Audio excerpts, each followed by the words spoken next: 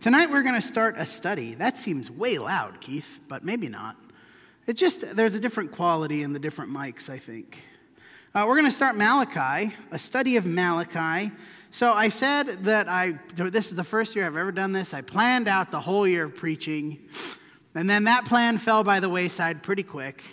This was originally, we were going to do this towards the end of the year, but I've decided to do it now because I think it fits well into our situation. When was the last time you read Malachi? Just think about it for a minute. You don't have to raise your hands. It's one of those books, it's distinguished because it's the last book of the Old Testament, I guess. But there's this run of books at the end of the Old Testament. They just sort of all blend together, don't they? The minor prophets. In fact, they were grouped together in some iterations of the scriptures. So we're going to talk about Malachi. Now, as we usually do, we are going to start with some introductory material. We're going to go over stuff like authorship and context and background and setting. It's an unusual circumstance. This is a side note. Over the last 6 or so weeks, I've really felt an unusual thing in my preaching as I think about the people that are not here. I don't know if you guys can feel this. The people who are not here who are going to watch this in the future, I think about Christian fellowship. This is a total sidebar, but I want to say it anyway. Do you think about Christian fellowship? I've thought about this a lot over the last 8 weeks. So I imagine some number of people will watch this service over the next few days, maybe tonight, maybe tomorrow, maybe next week. I don't know when they'll watch it. And they're going to participate in worship. They're going to participate in Christian fellowship to the best of their ability at that time. I do wonder how God sort of perceives that as a God who exists infinitely outside of time. I do wonder how God perceives of this sort of broken up fellowship that we have. I don't know, if you're like me, the last 2 weeks have been sort of a relief being together. At least they have for me. Relief to be in person, because it just can't be replicated, right? I'm looking around and I'm seeing the empty spaces and I'm just feeling a little bit, I guess everybody feels this way. I'm ready to be done with this, right? With the separation. Anyway, sorry about that sidebar. Let's talk about some introductory material from Malachi. And why do we do this? I've said this before. Really, if we're going to appropriately study the book of the Bible, if you're going to do it in your personal study, for example, you're going to sit down and study a book of the Bible, you should read the whole book at least once before you get into the specifics. Why do you do that? So you get the context of where the text is going and what the themes of the book are and what the themes of the message is. Why did God send a particular whatever prophetic revelation, if it's one of the prophets or if it's a book of history? Why did God inspire the history writer to write that down? Get the whole idea of the text in our minds. Now, we're not going to do that tonight, but I encourage you this next week, before we come back on Sunday evening, read the book of Malachi. It's not very long. You could probably do it in one sitting very easily. It's only like 4 chapters. But get the whole context of the book. Let's talk about the author. Malachi 1:1. The oracle of the word of the Lord to Israel by Malachi. Now, Malachi is a transliteration, one of those fancy transliterated words, where the translators of the original language, they just stuck the English letters that had the same sound. If you look at the Hebrew Bible, this is literally Malachi. Like, that's the Hebrew letters that make those sounds, which means my messenger. The oracle of the word of the Lord to Israel by my messenger. Now, this is also the general word for angel in the Old Testament, right? And it is in the New Testament too. It's not Malach, of course, in the New Testament, but the general word for angel is the word that means messenger, right? That's how it is. And he really gets to this in Malachi 3:1, which is a similar but different form of this word. Behold, I send my messenger. He will prepare the way before me. The Lord whom you seek will suddenly come into his temple, and the messenger of the covenant in whom you delight. Behold, he is coming, says the Lord of hosts. So the Malachi, the letter of Malachi, the word of Malachi, came from the Lord as the Lord's messenger. And that's the point of this, right? This is a word of the Lord. Human gave it to the people of Israel, but they were a messenger from God. Now, it's not uncommon, of course. I'm going to skip ahead a little bit. It's not uncommon, of course, for Israelites to have names that mean things. We don't really do this in our society. I can't remember exactly when this was. The last time this happened in the news was some famous celebrity named their kid Apple. Do you guys remember that? I don't remember when that was.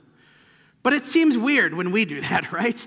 When somebody in our culture names their kid something that means like an actual word, we just tend to not do that as much. Israelites often did that. So when we say the word of the Lord that came by Malachi, we're not saying that just because it's a transliteration, this was some pseudonym or just a generic messenger. Malachi, there's very little reason to doubt that Malachi was an actual guy that came and prophesied these words, right? Just because his name meant angel.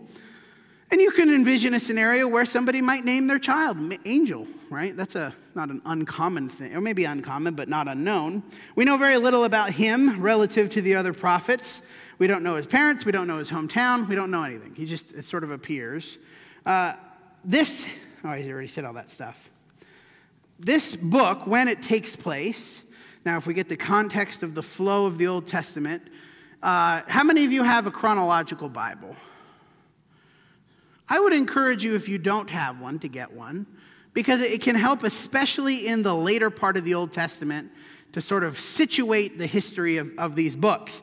Thanks to the urging of Haggai and Zechariah, the temple had been reconstructed in Israel post-captivity around 516. This is some historical details. It is relevant to the text. We'll get to that. Malachi 1, 6 through 14, which we're not going to read tonight, and 3:10 seem to assume that the temple had been completed. So we can safely assume it's after 516. The only historical note seems to be in 1, 3 through 5, which we will read tonight, the destruction of Edom, which took place between 500 and 400 BC. Pretty wide range there. There's a striking similarity to the book of Nehemiah. It's an interesting study to sort of put these post-exile books in their situation all together and just read all the post-exile writings from after they came back from the captivities. This would put Malachi probably around the same time, 430s BC, around 400 to 430 BC, which that's the thing that we all know, right? 400 years between the Old Testament and the New Testament. Enough time had passed since the construction of the temple, so we're looking at, 80 to 90 years, almost 100 years since the reconstruction of the temple. Enough time has passed that apathy and corruption have once again seeped into the worship and priesthood. It doesn't take very long, right? You think about the history of Israel, they have a really good period of time, even from the very beginning. How long did it take them after they left Egypt before they started drifting away from God? 30 days? Whatever it was. I don't actually know the number, but it didn't take them very long. You think about the time of the judges. Well, of course, you have a judge that comes and he saves Israel and he does the great stuff and hooray, Israel's saved and they're turned back to God. And then one generation later, what? They just do what is evil in their own, or do what they want. I can't think of the actual phrase. Everyone did what was right in his own eyes. That's the phrase. So this is not unusual that since this time of the reconstruction of the temple, Malachi is writing to some people who have allowed corruption and apathy to take over their worship. So, Malachi uses none of the more poetic style of the other Old Testament prophets. You think about many of the Old Testament prophets, you look in your Bibles, they have that specialized indentation, right? You've got the one line and then indented, and it's the poetic stuff, right? Malachi doesn't use any of that. He's not a really flowery writer. He utilizes something more like the apostolic style of the New Testament letters. In fact, the book of Malachi is written in a very similar form to something that Paul would write, if you just read the book. It's this sort of, the technical term's didactic dialectic. It's an oppositional style. Malachi makes a statement, and really it's the Lord, right? The Lord making a statement through Malachi, but I often wonder how much God uses the personality of the writers in his prophecies. Malachi makes a statement, then he assumes or anticipates what Israel's going to say in response, and then he sort of continues the argument in the text. Malachi really plays out both sides of the argument as he goes through the book. God is accusing Israel of X, Y, or Z, and then Malachi thinks, they'll say, you're going to say this, and then this is the reason why what you said is wrong. And that's the style of the book as we go through Malachi. Now, the ultimate question we're going to get to, it's going to be a short lesson, but that's okay. Why was Malachi sent, and why does it matter? That's what we're wondering, right? If we think about Malachi. Malachi's message is not out of place in almost any era of God's dealings. You think about how God deals with people. Almost any time, the book of Malachi could just be plopped in there and be very applicable. Now, some of the stuff about the temple worship and the specifics of the priesthood, that's going to be different, of course, across covenants. But the general themes of Malachi are just as true of us as they were of the Israelites, or of really anybody who's ever going to live that has a relationship with God. Because apathy, corruption, cruelty, selfishness, which are the core problems that Malachi addresses, those are problems that are going to exist if there's people involved, because that's how people are.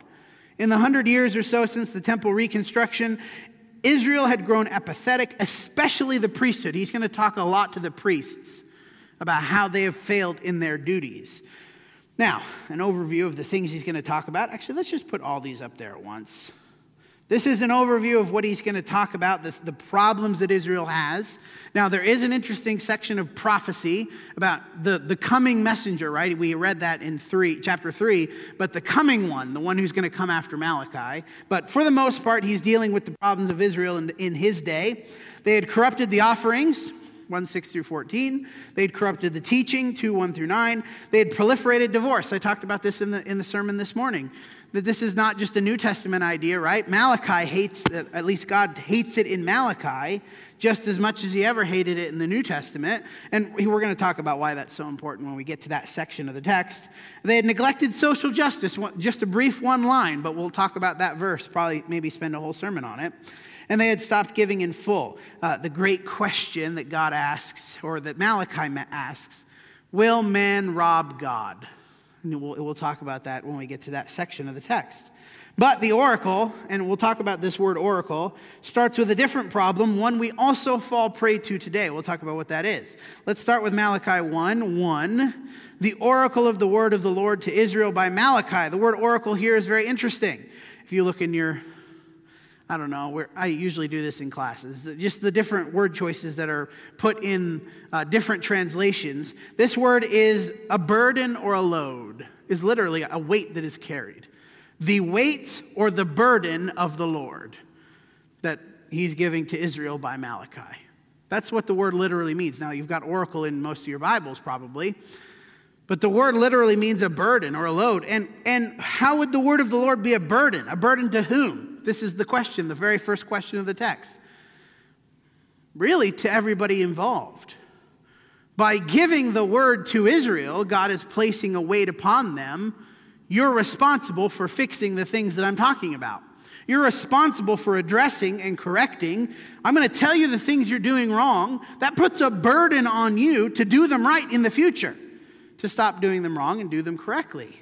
It's also a burden for Malachi.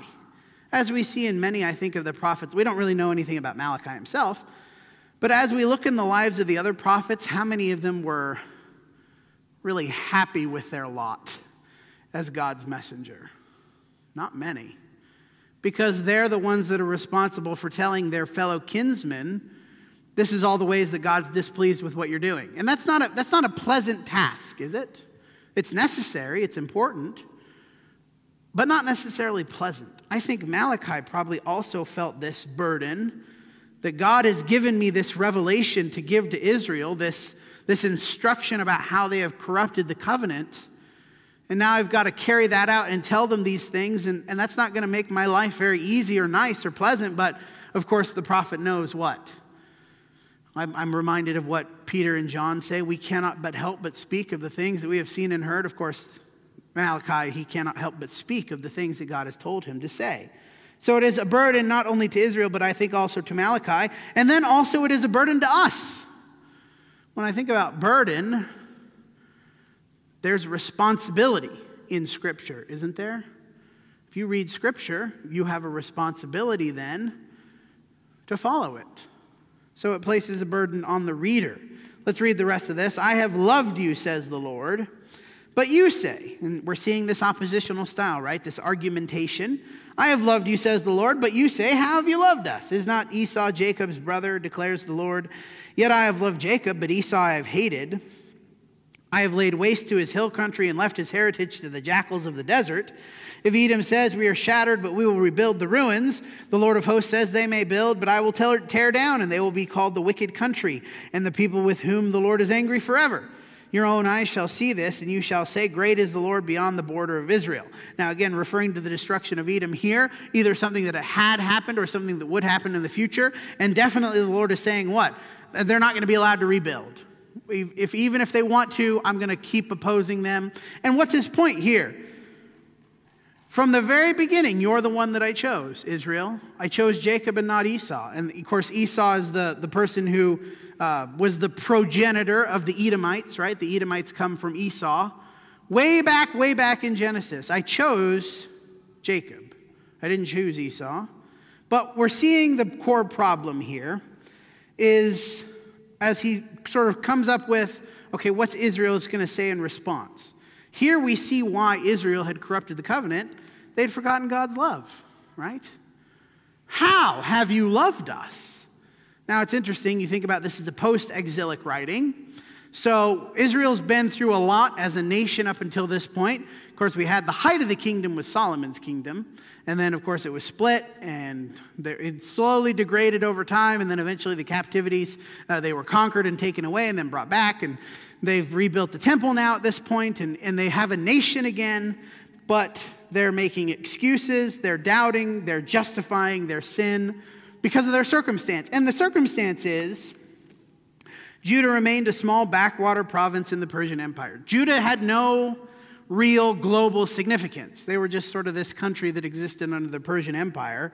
And I think that a lot of them thought, what of the glory of Solomon's kingdom? What of God's promise to the fathers? Why have we not been restored to that greatness again? You sent us off into captivity. Now we've come back, and we're nothing like what we were at the height of our kingdom. So Israel expected to be restored to the previous glory, not entirely without cause. And yet, they had turned that, I think, into an excuse what? Well, I don't want to do what God says. So this is the excuse I've come up with. How have you loved us? Here we are, sitting in Israel, just this podunk, hillbilly country that nobody cares about, that has no global power, that's not important in the world.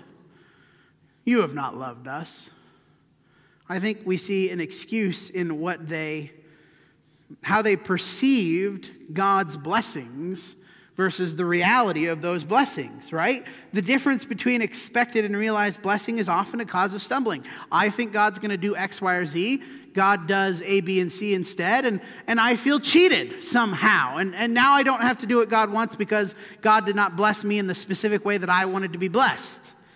We want God to fulfill his promises in a certain way, and when he does, that should be he. Keith noted a typo earlier too. When he doesn't, we start to rationalize this idea of corrupting covenant. When I say corrupting covenant, what does that mean? The terms of the relationship we have with God, right? And for them, it's different than for us. For Malachi, for the people of Malachi's day, the terms of their relationship was the Mosaic law and the law that he had given to Moses and all the things that had happened in Israel and the sort of core Israelite nationality, the national faith of Israel. For us, the covenant of Christ is what we live under, right? We live under the law of Christ, the love of Christ, the thing of all the New Testament letters that describe the covenant that we're under. But the end result is the same when we start making excuses and not feeling like it's going the way that it's supposed to go. Well, you know what? Then I'm not going to do the things that God has said I need to do. God, you're not fulfilling your end of the bargain, so why would I fulfill my end, whatever that happens to be?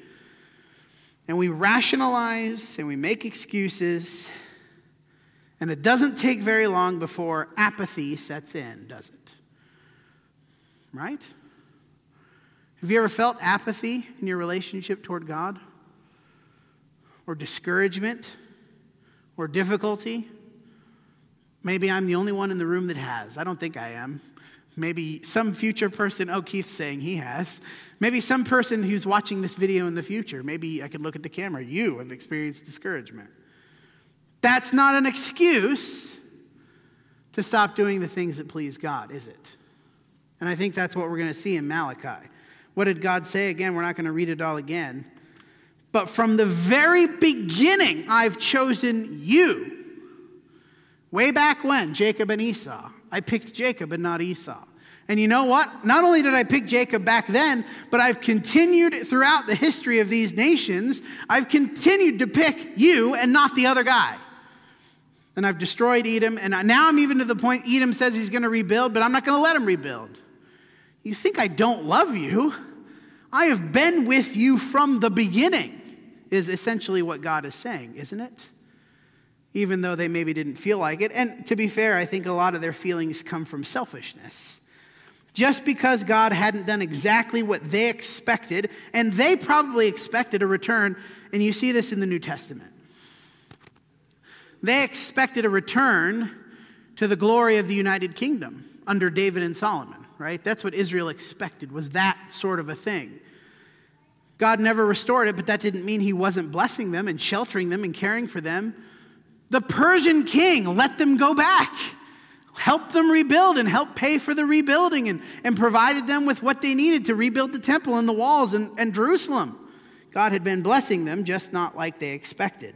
He was fulfilling his promise to all the fathers. You think about Abraham, Isaac, Jacob, even David. As he promises David, a son of yours will be on the throne forever. And he had restored that too. Ultimately, we know that Malachi is looking forward to something else when God's going to fully realize these promises. Now, I'll put a list of God's complaints against Israel up once more. This is going to be a really short sermon. That's okay. Making up for this morning. This time, consider. I'm going to put this list up. How these things might apply to us. You think about God's complaints against Israel in Malachi's day. I do not think that it is a stretch to think that this directly applies to any of God's people throughout history. Corrupting the offering. Well, we're not offering the animal sacrifices. Thank God for that, right? But we are offering things. We have the offering, of course, the money offering, but we have the offering of worship. We have the offering of service. We have the offering of our time and our sacrifices in our lives. We could corrupt those, give those begrudgingly with a bad attitude, start holding back, maybe do things from the wrong heart. That would corrupt our offerings, wouldn't it? What about corrupting the teaching? Well, that's not hard to stretch. We just got done on our daily dose and our videos on during the week. We just got done with 1st and 2nd Peter. And 1st and 2nd Peter are all about this, right? False teachers are going to come and corrupt the teaching of God. Proliferating divorce. Now, there's a little bit of a double meaning in his talking about divorce, because he talks about divorce in the kingdom, the people's lives, right? The men were divorcing the women. But then he also makes a point that this is analogous to what we do when we leave God, right? When we stop following God and stop serving God, and the language of the New Testament, especially Revelation, or actually really in the prophets too, in the Old Testament, the harlot language, right? That we basically prostitute ourselves after either the world or different gods or selfishness, or, right? This idea of divorce, that we are not remaining faithful. Well, that applies to us just as much as it did to them. Neglecting social justice and mistreating other people in our society. Well, that's not a problem that went away.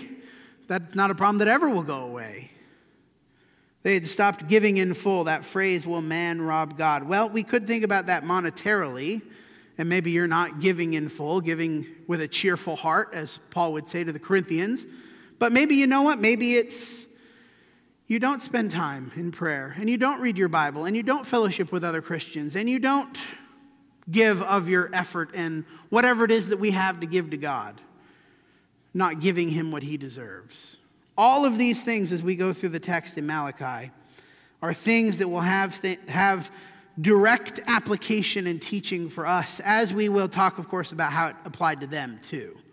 But this is not just a book for Israel. This is a book for God's people in covenant relationship with him, and how we keep the terms of our covenant, that we've agreed to follow God.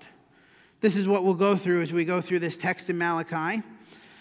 Tonight, we're not really going to, as we travel through this, I think it will be more personally affecting. And really, I'll put this back up there. As you read the book this week, what you need to be thinking about is, what parts of these are showing in my life, right? How am I demonstrating these characteristics? Or am I? Maybe I'm not, and that's good. Maybe you're not demonstrating these characteristics. But that's what we're trying to think about. As we conclude, this is where I'd usually offer the invitation, but I look around and I don't know, maybe somebody needs the invitation here. If you're struggling, if you're hurting, if you're in difficulty in some way. 'Tis so sweet to trust in Jesus. This is the song I've chosen, because I suspected that we wouldn't have necessarily invitation, but we still are supposed to trust in him, right? And that one of the messages of Malachi is, especially what we've looked at, is the message of, things aren't maybe going the way that you thought they should be. Maybe things are not going exactly the way that you expected them would. But trust that God is still blessing you, and that he's still on your side, and he's still working things out for you, and that he's still doing the things that he's promised, right? Isn't that what faith is? One who would please God must believe that he exists and that he rewards those who seek him. So let's trust in Jesus, trust in God. And if you're struggling with that, you don't feel that like maybe you think you should, you're struggling to trust him in your life, let us know how we can help.